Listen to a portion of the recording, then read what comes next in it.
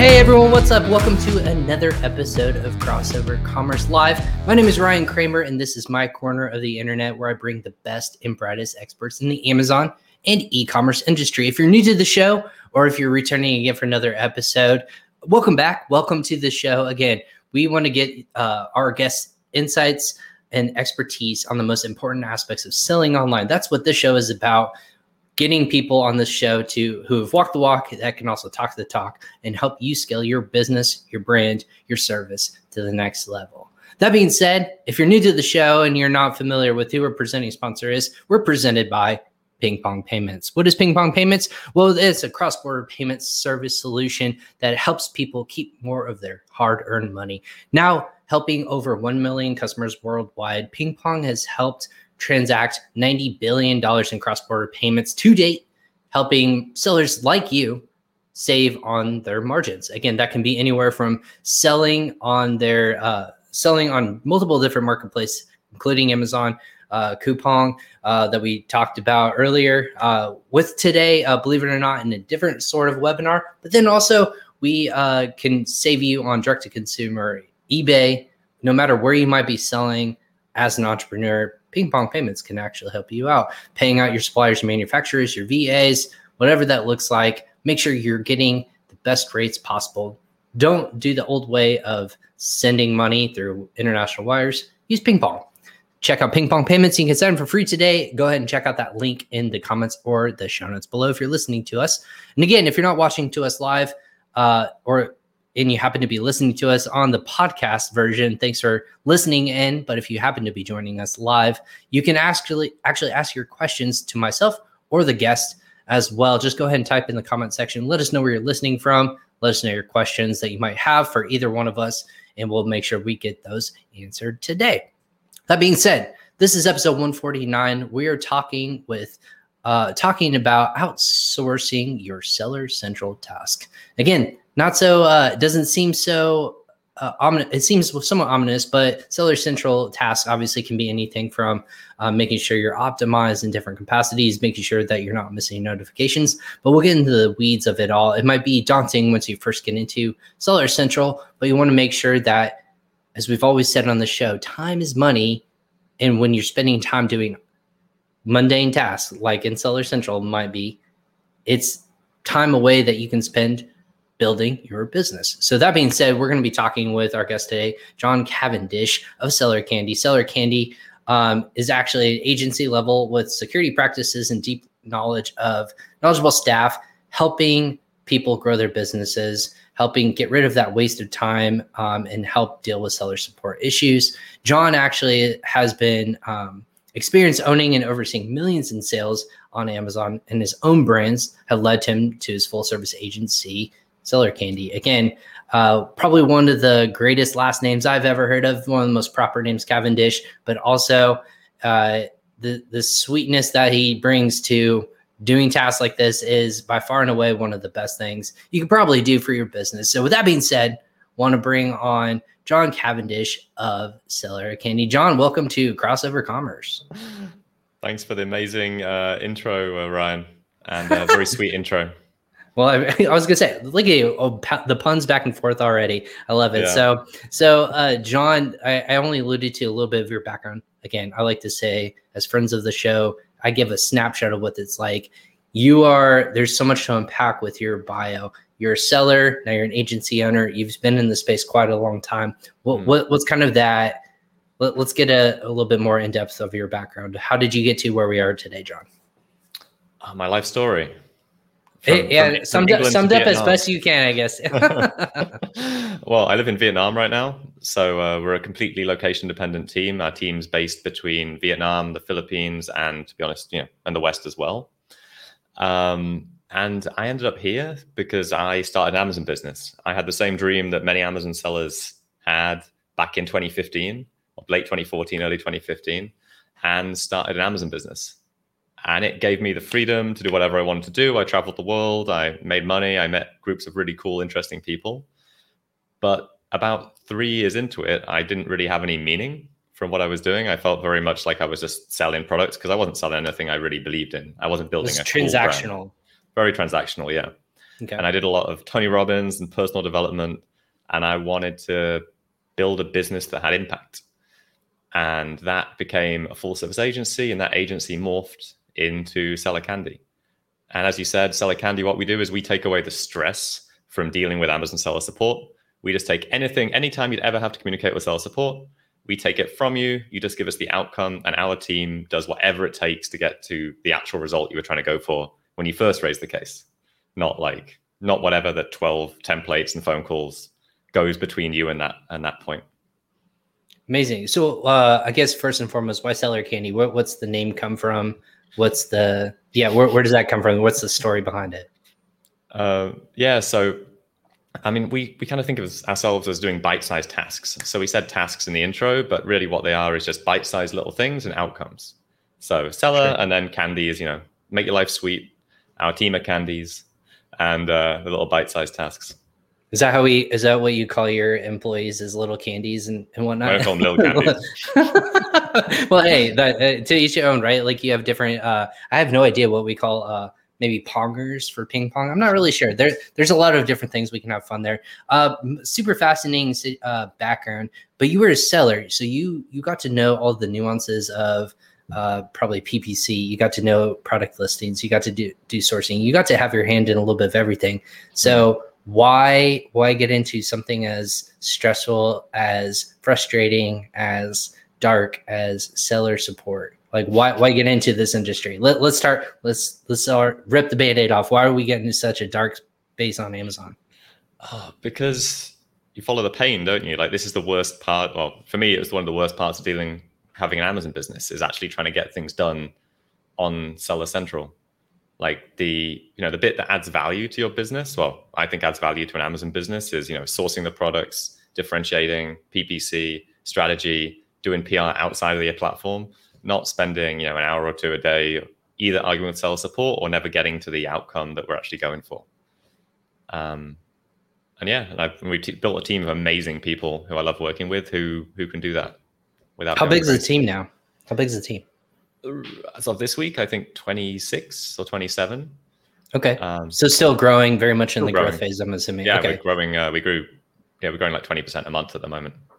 Wow. So this is something that you saw as a niche. And I know we've actually had a lot of people who this is actually something, especially going into Q4. We had an episode earlier on the podcast this week of why now's the time to start prepping and preparing yourself for what potentially could come down the line. 2020 was a really big kind of feeling your way out, what the world kind of transitioned to. 2021 is dealing with the results of all of that. What has been the biggest kind of the result of coming through this 2-year processes of both growth on Amazon and e-commerce platforms, but also trying to understand and go through all these growth pains, if that makes sense?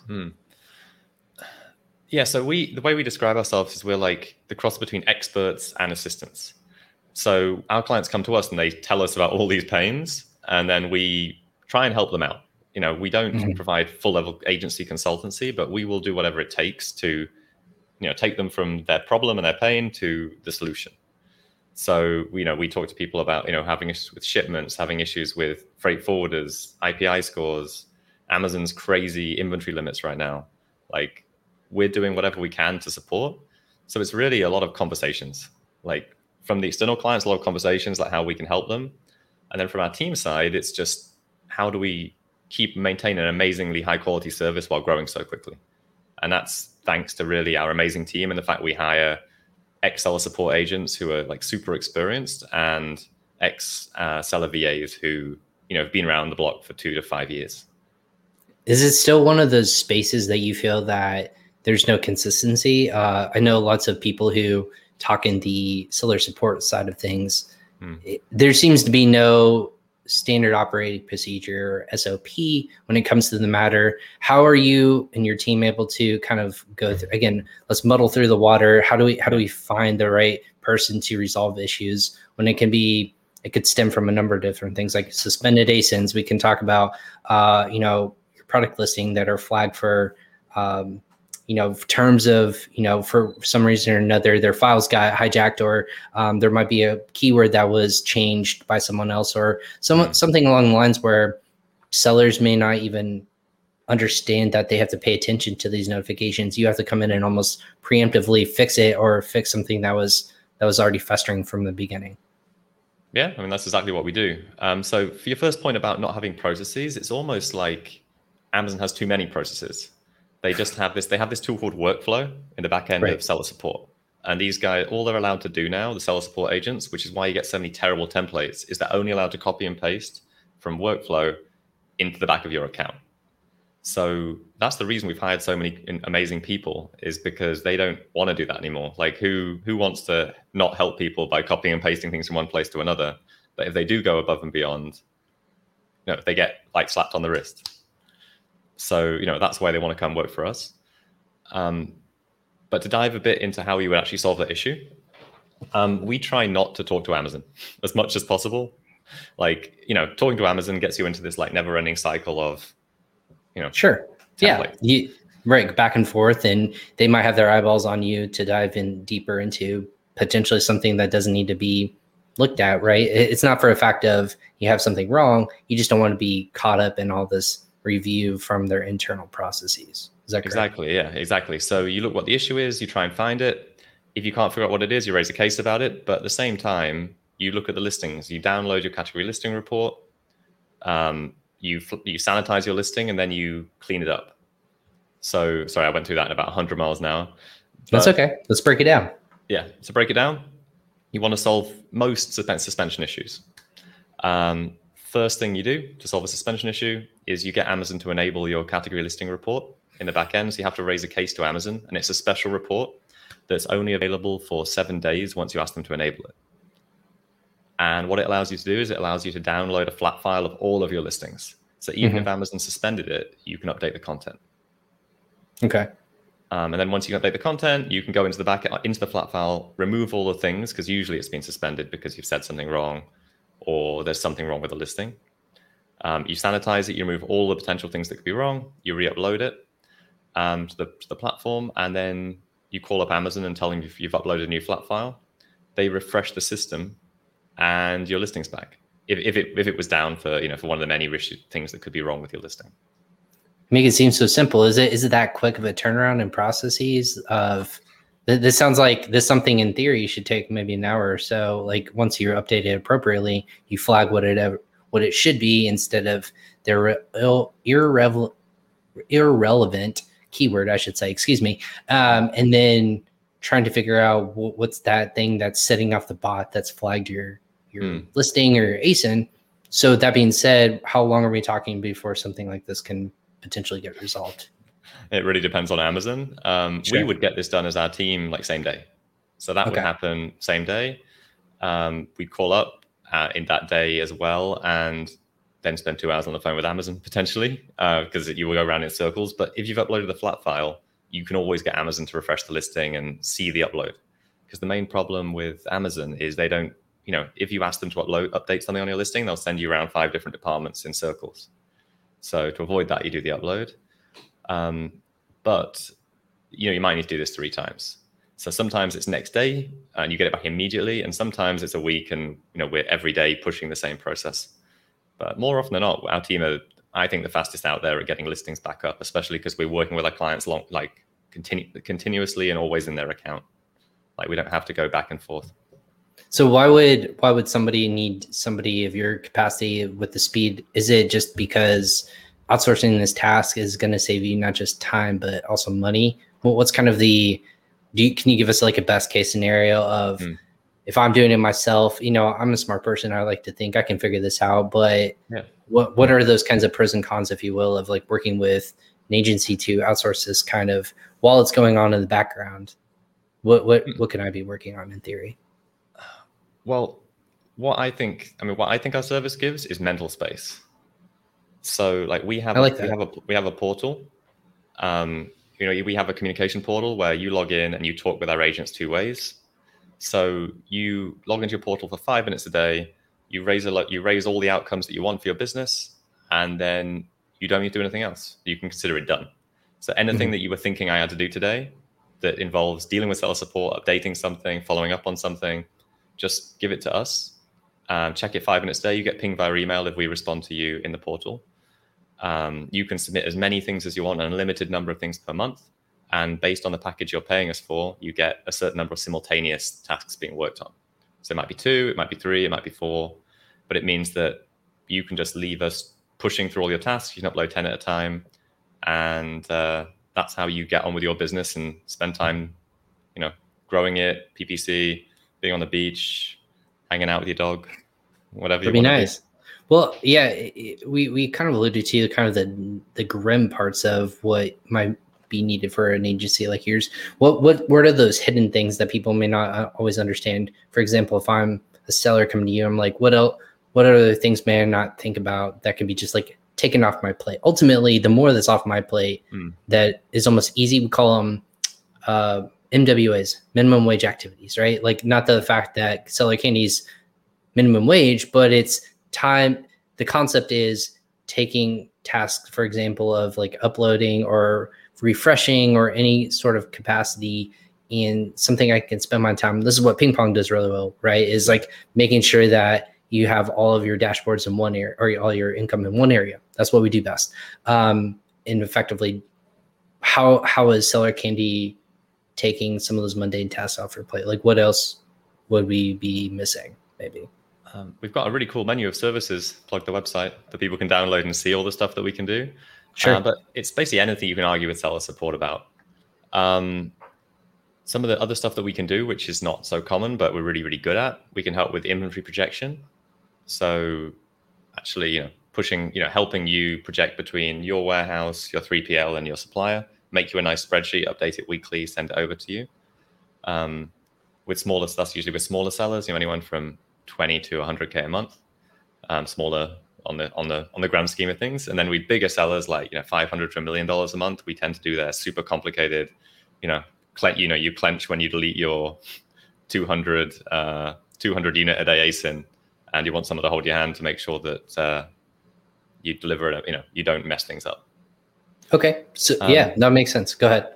Sorry. And also we do stuff like we do reimbursements. So we've got our revenue recovery service.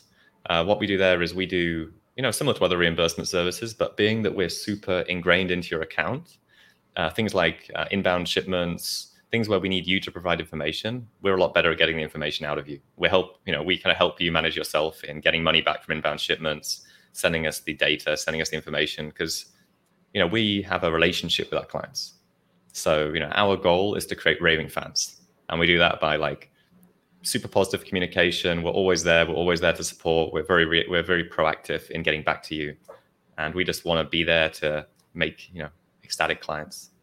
You're like a safety blanket or a safety net, if you will, of someone who can rely on, just to be there to support you through like the difficult times, because that's entrepreneurs. And for the listeners out there listening to this, they're like, that's always good to know that I can have maybe some sort of backup in case I need to have that support. So that being said, what's kind of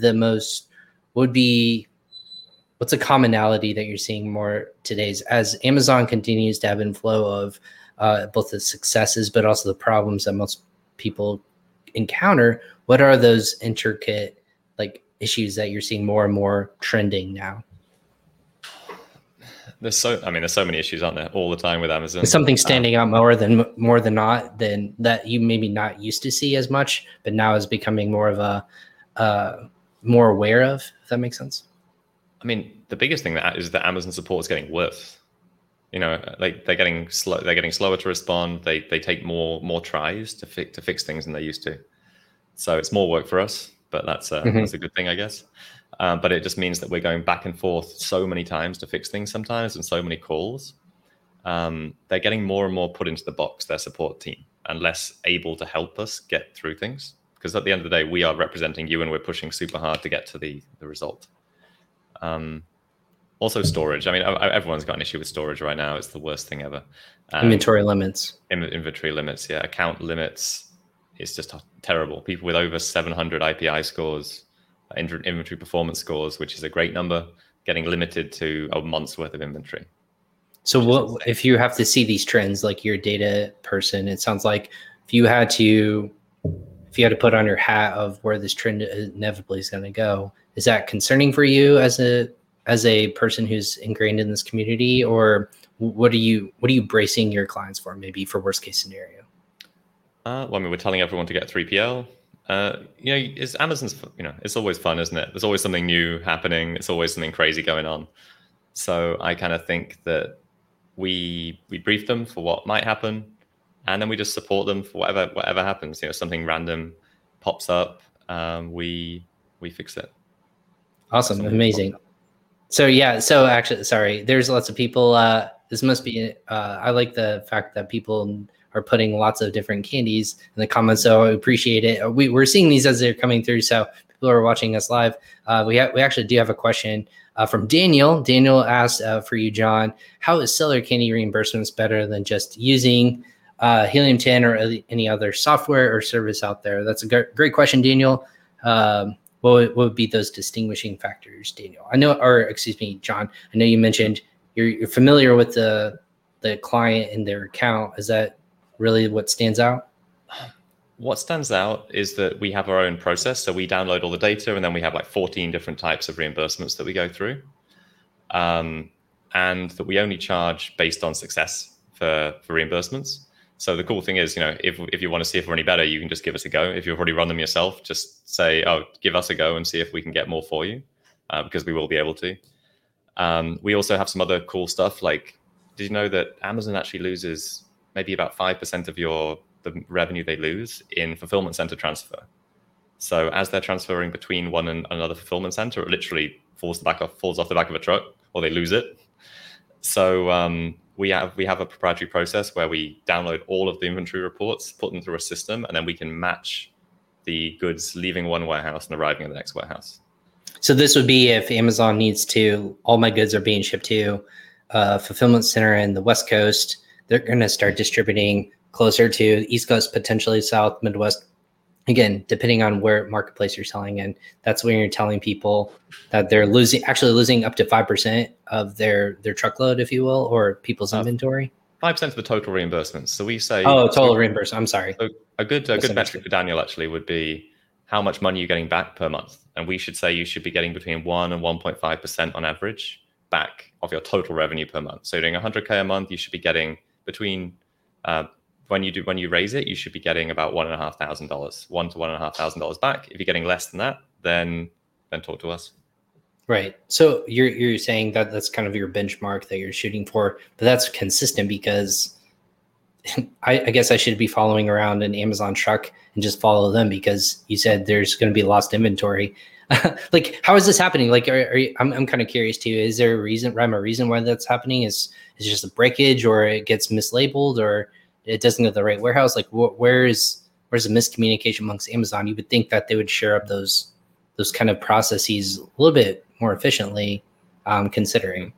I mean, that's a small amount mislaid, because if it's only 5% of that 1.5%, it's still quite a small amount. But the main stuff is the stuff they're losing in the warehouse. It's like warehouse lost, warehouse damage, just stuff that disappears when they're moving it around. Like, that is a huge amount, especially if you've never run proper reimbursements and had a professional team do it. There's a lot of money being left on the table in that. So at what point is Amazon, and I get this is something that I personally know the answer, but a lot of people might want to understand, like Daniel, at what point is Amazon responsible for your inventory? At what point is it on them for reimbursements potentially to happen? Is it once it hits their warehouse, or is it at what section, in the logistics chain is Amazon responsible for your goods? Well, if you can prove it, then they're responsible from the time they pick up. They pick up from your supplier's warehouse if you're using their partner carrier. So, from that point, you then have inbound and lost inbound. So if they haven't checked in everything that left from your 3PL to go into Amazon, or your freight forwarders to go into Amazon, you can claim that. And then every point forward from that. So from there into the warehouse, where it disappears in the warehouse, on the way to the customer. When the customer doesn't return it once they've asked for a refund, they're responsible. So there's we've got a list of 14 different points that they can lose your inventory. They can lose your money. And then we go back and we look at each one of those 14 different points. Interesting. Is there a category that a seller should be? And again, Daniel, thank you so much for the question. If you have another one, or anyone who's watching this live, if you're listening to this, you can obviously submit this in the comment section on both podcast channels as well as the social media channels. A great question right there. But John, my question to you is, does it actually go as deep as what category you might be in to determine how big of a reimbursement you might get? Because I think that's something a seller should always keep in the back of mind. If I'm in category XYZ, there actually might be a higher threshold of returns because of breakage, because of lost inventory, like you said, in warehouse. If you're selling a fridge, like that's something hard to get lost, right? But it might be an intricate, might get damaged or anything along the ways. Is there a category that we should be looking out for? That's a great question. I mean, some consumables aren't eligible for reimbursement, so that would be one you'd maybe have lower reimbursements in. Okay, so food or supplements or anything you put in the body or put on the body. It depends on the specific item actually, so you'd have to look into it. Sure. I had an idea. Yeah, the other thing is categories. Like, you really keep an eye on your categories, because some categories have lower referral fees than others. And if Amazon's miscategorized you, then you can claim back a huge amount of money in referral fees. So just making sure whether you're in a 15% category, an 8% category, a 20% category, make sure you're in the right category, because that is just money evaporating out of your wallet. Right. And for the people who don't know how far back this can go for reimbursements, the Amazon just updated their terms, right? So how far back can a seller go to reimburse or claim reimbursement for damaged goods or anything like that? Is there a time frame or a time window when, for example, statute of limitation? Like what's our statute of limitation for broken or lost or whatever Amazon goods that we can get reimbursements for? Yeah, so it depends on the type. So certain things, 18 months, for like, I think lost inbound is 18 months, but other things are between 9 months, 6 months, and 90 days. So it really depends on the type of reimbursement. We go back up to 18 months on the ones that we can go back to, and then we go back as far as we can on everything else, and then we just stay up to date with it with the clients that use that service from us. Where is the most of the reimbursements coming from? Is there like a category breakdown? Yeah, inventory adjustment. Lost inventory in the warehouse. Lost inventory in the warehouse. So instead of having 100 units on hand, there's 96 or something like Amazon that. There's loses a lot. Yeah. Okay. Basically. So there's like a gold mine, basically, just an inventory of lost goods, basically, that no one's found yet. It's just out there. So what happens? I guess my question is, what if Amazon finds that inventory? Do they reapply it to your account, or what happens to something where it's already been reimbursed for that lost or stolen good or whatever it might be? What happens to it if they theoretically find it? Like, it's just a box somewhere. Like, there's still physicality to it, and they're looking at it. It's not in their system anymore. What happens to it? Do you know? Yes, they credit, because if it's got your FNSKU on it, they credit it back to your inventory. So they credit it back to your inventory, and then they reverse their reimbursement to you. Okay. So they just charge it to your account again. Okay. So then they would take back the money that they reimbursed you for? Yeah. So we have a report for this. So we issue it with our clients every month. It shows them what we've refunded, what they refunded themselves, and what Amazon refunded, and then all of the adjustments that they've then back charged against those, each one of them. So it makes it really easy for our clients to see. I mean, this is just part of our service. Like, this is just the icing on the cake, our real service, which is helping people to free up their time from Seller Central. And this is just Seller Candy's turning into a platform. So, what we do is we do everything that you don't want to do in your Amazon account, dealing with numbers, dealing with seller support, in the future, dealing with customer service, like dealing with the stuff which doesn't add value to the business at a basic level. Right. Is there a point where you would just become a Seller Candy? Do you envision becoming just a full service, like, run of business agency where you have sellers, you just take over entire end to end? Is that where you eventually see this continuing? No? Actually, no. I see us as a platform to support anybody. So we support sellers, we support online arbitrage sellers, private label sellers, agencies, aggregators. One of our aggregator clients just raised $165 million today.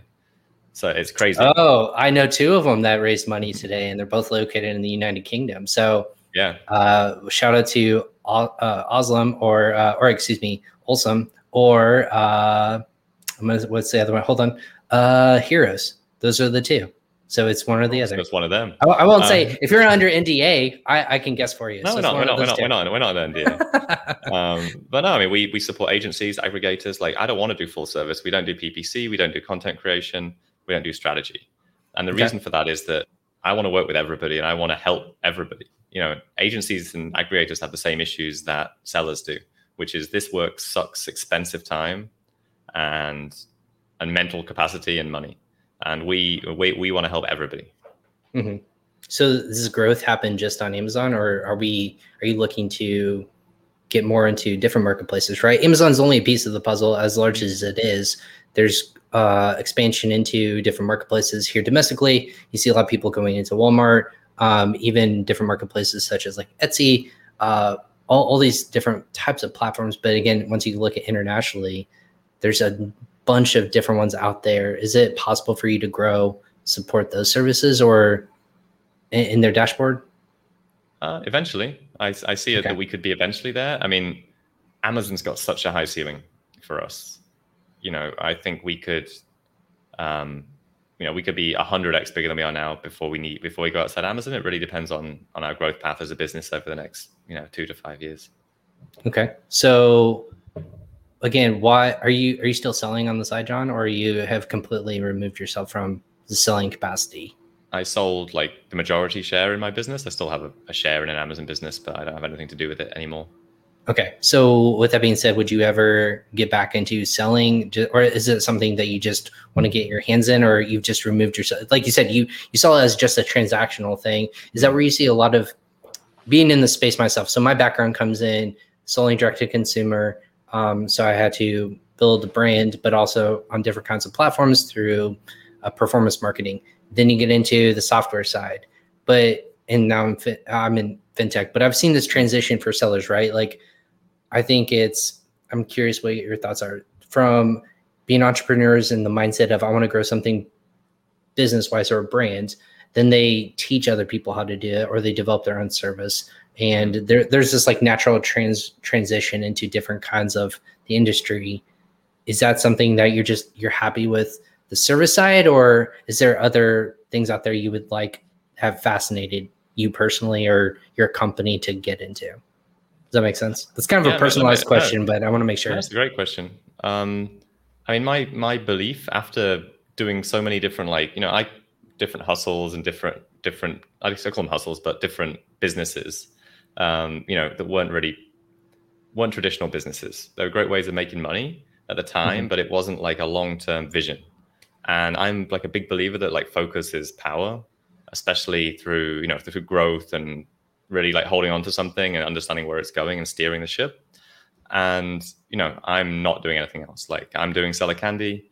We're going to take Seller Candy as far as it can go and, really build it into a known brand. Right. And, I wouldn't have any time or focus to do anything else. There's only one John Cavendish, but so with that being said, is it the focus on just US market, or where's the international growth and support? Are you guys supporting other Amazon marketplaces specifically right now, or do you support all of them? Yeah, we support almost all of them. We support USA, Europe, and Australia because they're easy. And USA. We do North America, Europe, and Australia. So we do NAF as well, and also whether you're selling in Mexico or Canada. Go ahead. Sorry. I was just gonna say, like, all of these markets are massive. Still have massive amounts of capacity. Mm-hmm. I would say my biggest thing, and I think you see this too, is the potential aspect of growing on Amazon. Right? You don't see the ceiling coming anytime soon, even in the U.S. marketplace, which is the #1 Amazon marketplace. So, for the sake of my listener and our audience watching or listening today, I'm curious to you, since you work in the capacity of seeing where the growth is, where lots of different sellers are onboarding, where they want to grow their business. What is your outlook on certain marketplaces in the Amazon ecosystem? Is there one you have your eye on, maybe not as trendy as the other ones, or do you feel like it's the traditional United States marketplace? Then you have Europe or UK. Germany is 1A right there, or 2A, I should say. Then you have Japan, Australia, Canada. Those are kind of like your next tier of businesses. What's in your mind the next growth potential behind the United States, if you think? Or maybe not, maybe in front of the United States. Yeah. No, I mean, I like the United States, but it's all about strategy, like, and whatever your strategy is for your business. So, I still think you want to grow something really quick, US. It has to be the right fit, probably oversized and weird and in some weird category, unsexy product, or an actual brand and differentiated. Or you could go for the strategy of going for Europe. And, Italy's a great market. France is a great market. You could go for those markets because nobody concentrates on them. And that's what we did 4 years ago, and they're still great markets now. We still have people selling a lot of money in those markets. So I think it's like figuring out the strategy first, and then not just chasing the shiny object, but knowing like, I'm going to go here. I'm going to put this much money in this. This is where we're going to rank. This is the competition. This is how many reviews we need to get. This is how we're going to do it. And having a plan to execute. For those different marketplaces. Oh yeah, exactly. And to that point, I think you said you have to understand why that marketplace makes sense for you. Is Amazon Seller Central different from marketplace to marketplace, or is that something that's kind of why there's another pro to you, is because they're a little bit different, they're more nuanced, it's harder to understand. What might be in one dashboard might not be in the other, so on and so forth. Is that why there's another pro to working with a business like yours? I mean, the dashboards are pretty much the same. You just have 8 times as many issues in Europe because you've got 8 marketplaces to update through the same account. They're just a drop-down menu. But you have lots of issues if you've got variations, with your variations splitting out and jumping out randomly in one marketplace, and then that's the sort of stuff we fix. You've got a variation, one color's jumped out in France for some reason. I don't know why. Then they say, Seller Candy, can you just figure out why and then sort it out for us? And we'll go, okay. So that's an hour of time saved of trying to figure out what it is, create a flat file, upload the flat file 10 times, do it wrong, and get it right again from the client side. What's the thing that surprised you the most by operating a service-based industry? Oh, after running an Amazon business? Yeah. Oh, like actually running a business with staff. Actually how to run a real business with sales and marketing and delivery and culture and managing people and building a real business. Amazon business is a real business. Can make you do amazing with it.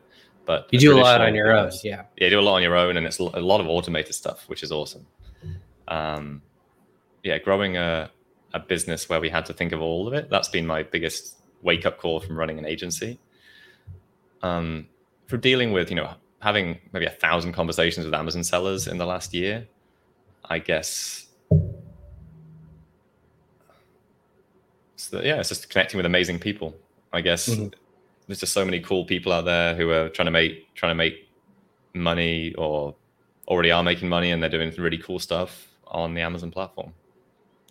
With that as kind of your North Star, if you will, or that's your experience in your onboarding new clients, what's something that you wish a new potential client would ask you? I'm always curious. Is there something that you think that there's lack in education or audience out there before they come with you? What's one thing that you wish they would, make prevalent upfront with you? Whether it's, my business is doing really well when you look into the numbers and that's not the case, or you have issues with product or whatnot, that maybe alleviate a headache at the beginning rather than, have to go through it a month or two down the road.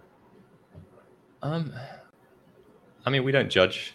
We get there. We're like, all right. I get that. I get this concept. Yeah, you're not a judgy person. It doesn't seem like.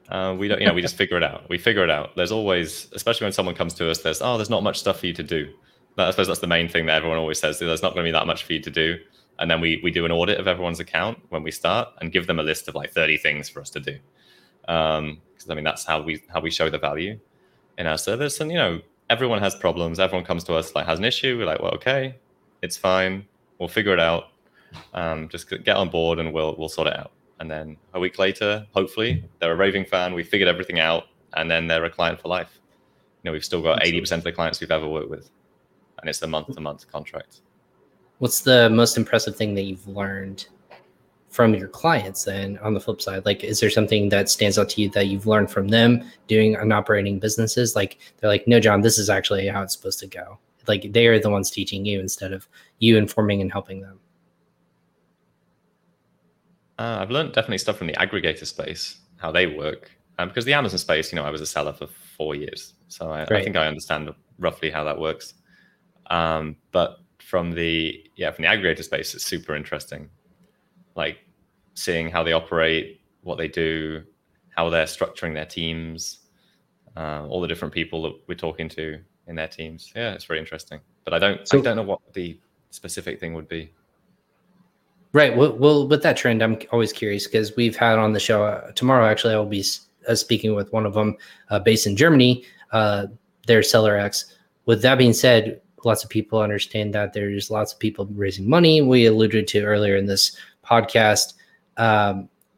There's just lots of different pros and cons to watching what they're doing, right? There's more cropping up. There's more businesses that are coming to market. What's your perception of the market in itself? Is this something you wish that was around when you were selling, that you were like, I can exit my business, I'll just sell to one of them, instead of, like you said, holding on to shares with your current business? What's kind of your take on the industry itself? Yeah, I mean, it's crazy, isn't it? Like compared to how things were 2 years ago, how aggressive everyone is on acquisition. Like 3 of our clients got acquired in the last 6 months. And my friends have sold to different aggregators. So it's been interesting to see it happen. I mean, I think there's always been a market to buy and sell these businesses, but it's just having the aggregators here has made it so easy, or so much more straightforward to sell. For me, the reason I hesitated was because I wasn't sure how I'd answer this question about like the whole economy in general. Like, what does it mean for the entire economy? You know, like the fact that house prices are going up so quickly, stock market's going up so quickly, multiples on these businesses have gone up like 1 or 2x added in the last 6 months. Like, I don't know. Are you thinking the inflation of how you evaluate businesses? You that's what it sounds like you're alluding to. Is there a bubble that you think, or more of this is going to continue to rise, and you think just based on value of audiences, more consumers are buying online, Amazon's the number 1 marketplace in the world, continuing to grow adoptive wise across multiple different marketplaces, it's only going to continue to skyrocket. Maybe not as many that continue to enter the market as quickly as they have been, but more of hey, I'm going to operate multiple hundreds of businesses. If you want to exit it, we can operate effectively, efficiently, and more, with more capital than what you as an individual can at any given point. Let us take let us take the sapling or the seed that you've planted, and let's grow it into a redwood and watch it continue to be around for a long time. Is that what more you've seen? Well, I mean, I have no idea. Or expect, or like maybe hope for. I mean, I think yeah, I don't know. I mean, I don't know what I hope for, because everything's so overheated. If everything continues to go up, it has to go down in order to get to the point where it's reset again. Profitable, right? Yeah. So actually, I'm not smart enough to have an answer for that, to be honest. I think just like we keep our heads down, grow the business, get work done, help people, and whatever happens, as long as we're adding enough value, we're going to be all right, and so will everyone else, as long as their business model is set on good principles. Well, before we get to the top of the hour, my question for you is, as we go into Q3 and Q4, what tips do you have for sellers out there, whether working for you or not? How can we best go into one of the busiest times of the year traditionally? Is there anything that they need to reevaluate, make sure it's shored up, protected, checked as often as it needs to be? What tips can you provide for us and the listener? Inventory planning, obviously. I mean, we're getting pretty late now. It's 1st of September, so hopefully you've all placed your orders. Everyone who's watching has placed their orders, and the inventory is coming soon. 3PLs, if for some reason you don't have a 3PL yet and you think you're going to be okay, get a 3PL set up, just as a backup. Have someone there who's there to manage overstock and fulfill. What are your biggest things for Q4, Ryan? No, it's a good question. We're going to switch it up. So I think the biggest things would be, pertaining to this specifically, is being proactive instead of reactive, right? I think a lot of people saw, unfortunately, that you need to protect yourself from worst case scenario. Making sure you go through the exercises. And again, I talked about this on a past episode of going through the exercise in a worst case scenario. What if someone hijacks your listing and your best-selling ASIN goes down? Do you have a fulfilled by merchant listing out there? Do you have a way to have an email maybe ready to be sent off right away, or working with a company like Seller Candy to be ready for those kinds of instances where if it's being shut down around, the highlight of Q4 and you don't have, maybe you're offline for 72 hours, that could be tens of thousands of dollars depending on who as a brand you are. And obviously, the effectiveness of, what you can do for the rest of the year.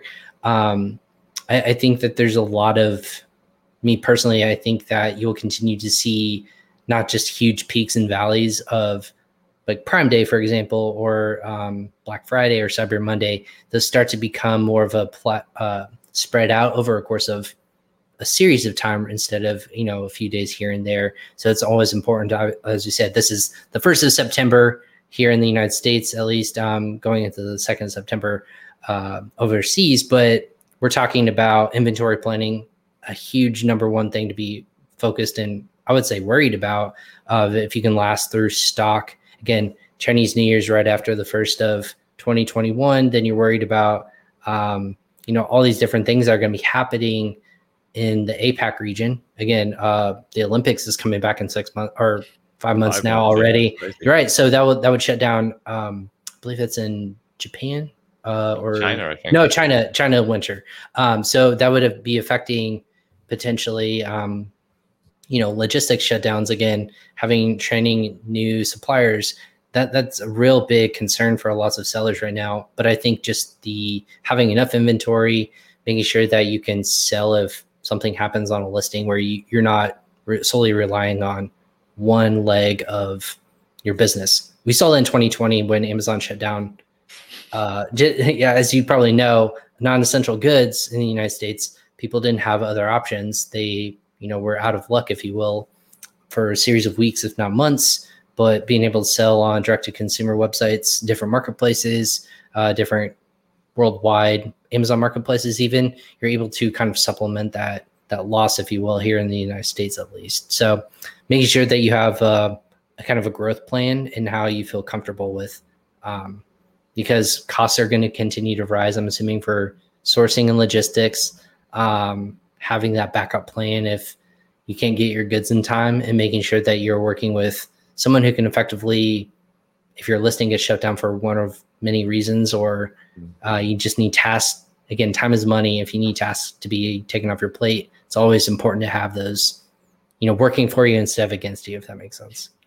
Yeah. So you can work on your business, not in your business, not have to continuously be the person who's driving everything forward, and it's not solely down to us as solopreneurs.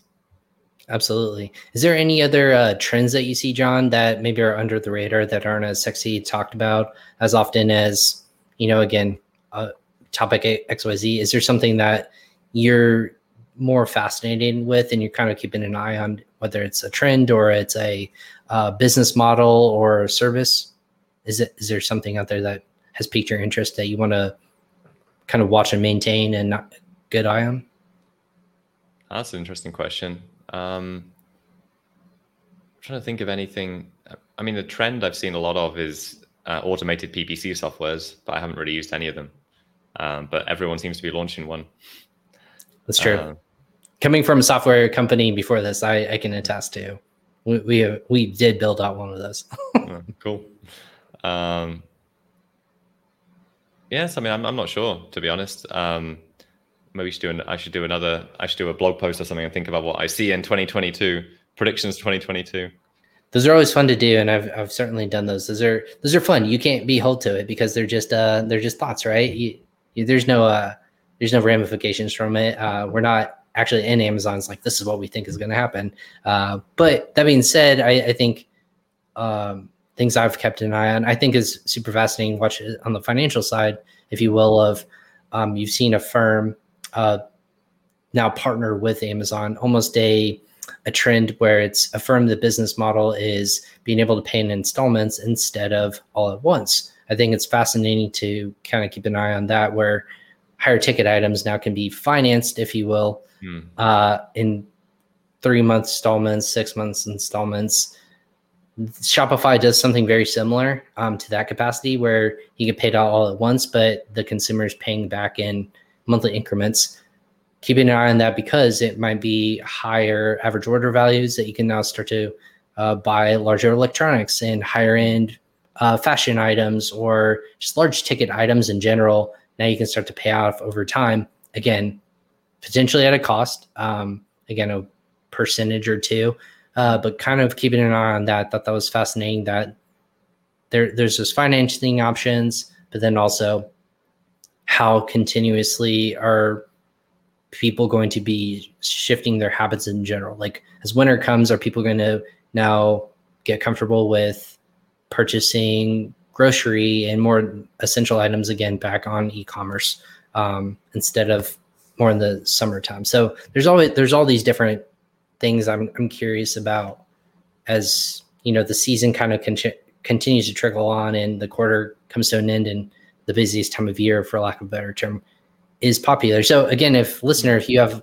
something that you're looking on or have a trend in mind, go ahead and shoot that in the comment section. But before we wrap up, John, what's kind of as Stellar Candy continues to grow, what are you most excited about as both a co-founder, as a service provider? What is your focus for the rest of this year, and what do you hope to get right beginning for next year? I don't know. What I'm most excited about is just continuing to grow as we have and like impact so many businesses. Like, what we've been doing with Stellar Candy has like actually inspired me, like our amazing team. I know some of them are watching now, so I want to like say hi to our team. And yeah, it's just been a really amazing experience to work with some really, really cool people and just see where the business goes. Like, I'm very excited to continue this journey. The business, as an Amazon seller previously, I want to be doing the next thing and the next product and the next product even with Stellar Candy. Like, when are we going to launch the next part of the service? But I've realized now that we have to take a step back and make sure we scale right and make sure that we deliver the right service to our clients. So I'm just excited to see where this journey goes over the next few years. Well, it was pretty sweet to talk with you today. And as always, working with people and talking with people as yourself, you kind of get it. You see what's coming, and being able to help people scale appropriately. Again, taking tasks off their plate that might otherwise hinder their businesses is super valuable in this day and age. But if people want to get in touch with you, the team over at Stellar Candy, just connect and kind of go through thoughts and processes, if it makes sense to work with you, how do people do that? I mean, they can drop me an email. I'm pretty open at the moment still. I'm actually really busy, but yeah, I can give out my email here. Anyone wants to reach out, they can email me, john@stellarcandy.com. Or if you want to chat to somebody on our team about what we actually do, you can go onto the website. There's a live chat there. And if you just type in ping pong in the chat, it'll ask you for your email, put in your email, and our team will reach out and talk to you same day. Amazing. Well, that is something here I'll go ahead and put in the chat. The website for people, that was a different thing. That was the title of it. For some reason, I didn't copy my URL. But real quickly, let me go ahead for the people watching and listening. If you haven't gone to Stellar Candy, it's just stellarcandy.com. So you can definitely go ahead and check that out. For people who are listening to this, we'll have the link in the show notes, as well as John's LinkedIn and contact information as well. So with that being said, John, thank you so much for hopping on Crossover Commerce today. It's been a pleasure talking with you. Now I would call you a friend of our show. So you're more than welcome to hop on anytime you have insights or thoughts about Stellar Candy and just what you're seeing. We'll have to do a recap of what we're expecting to see in 2022. It's coming before we know it, right? So, but I appreciate your time today and hopping on Crossover Commerce. Thanks for having me, Ryan. No problem. Have a great one. Awesome. And thank you everyone who is watching and listening to Crossover Commerce today. Again, this is episode 149 of our show. This is the corner of the internet where we talk to the best and brightest experts in the Amazon e-commerce space. If you like what you heard, go ahead and click on that like button or the heart button, however you deem to give your approval of the episode. Again, John's such a great, amazing company, but also just a great mind in the Amazon e-commerce space. You can check him out at stellarcandy.com. but also connect with him on his social profiles. On LinkedIn is what we'll point to as well. That being said, this is episode 149 of Crossover Commerce. We have one more live episode later this week. Again, if you missed portions of this episode, you can go back and watch on our social media profiles on YouTube, Facebook, LinkedIn, or Twitter, or you can even wait for the audio version to come out on your favorite favorite podcast platforms, So that being said, we'll catch you guys next time on Crossover Commerce. Take care.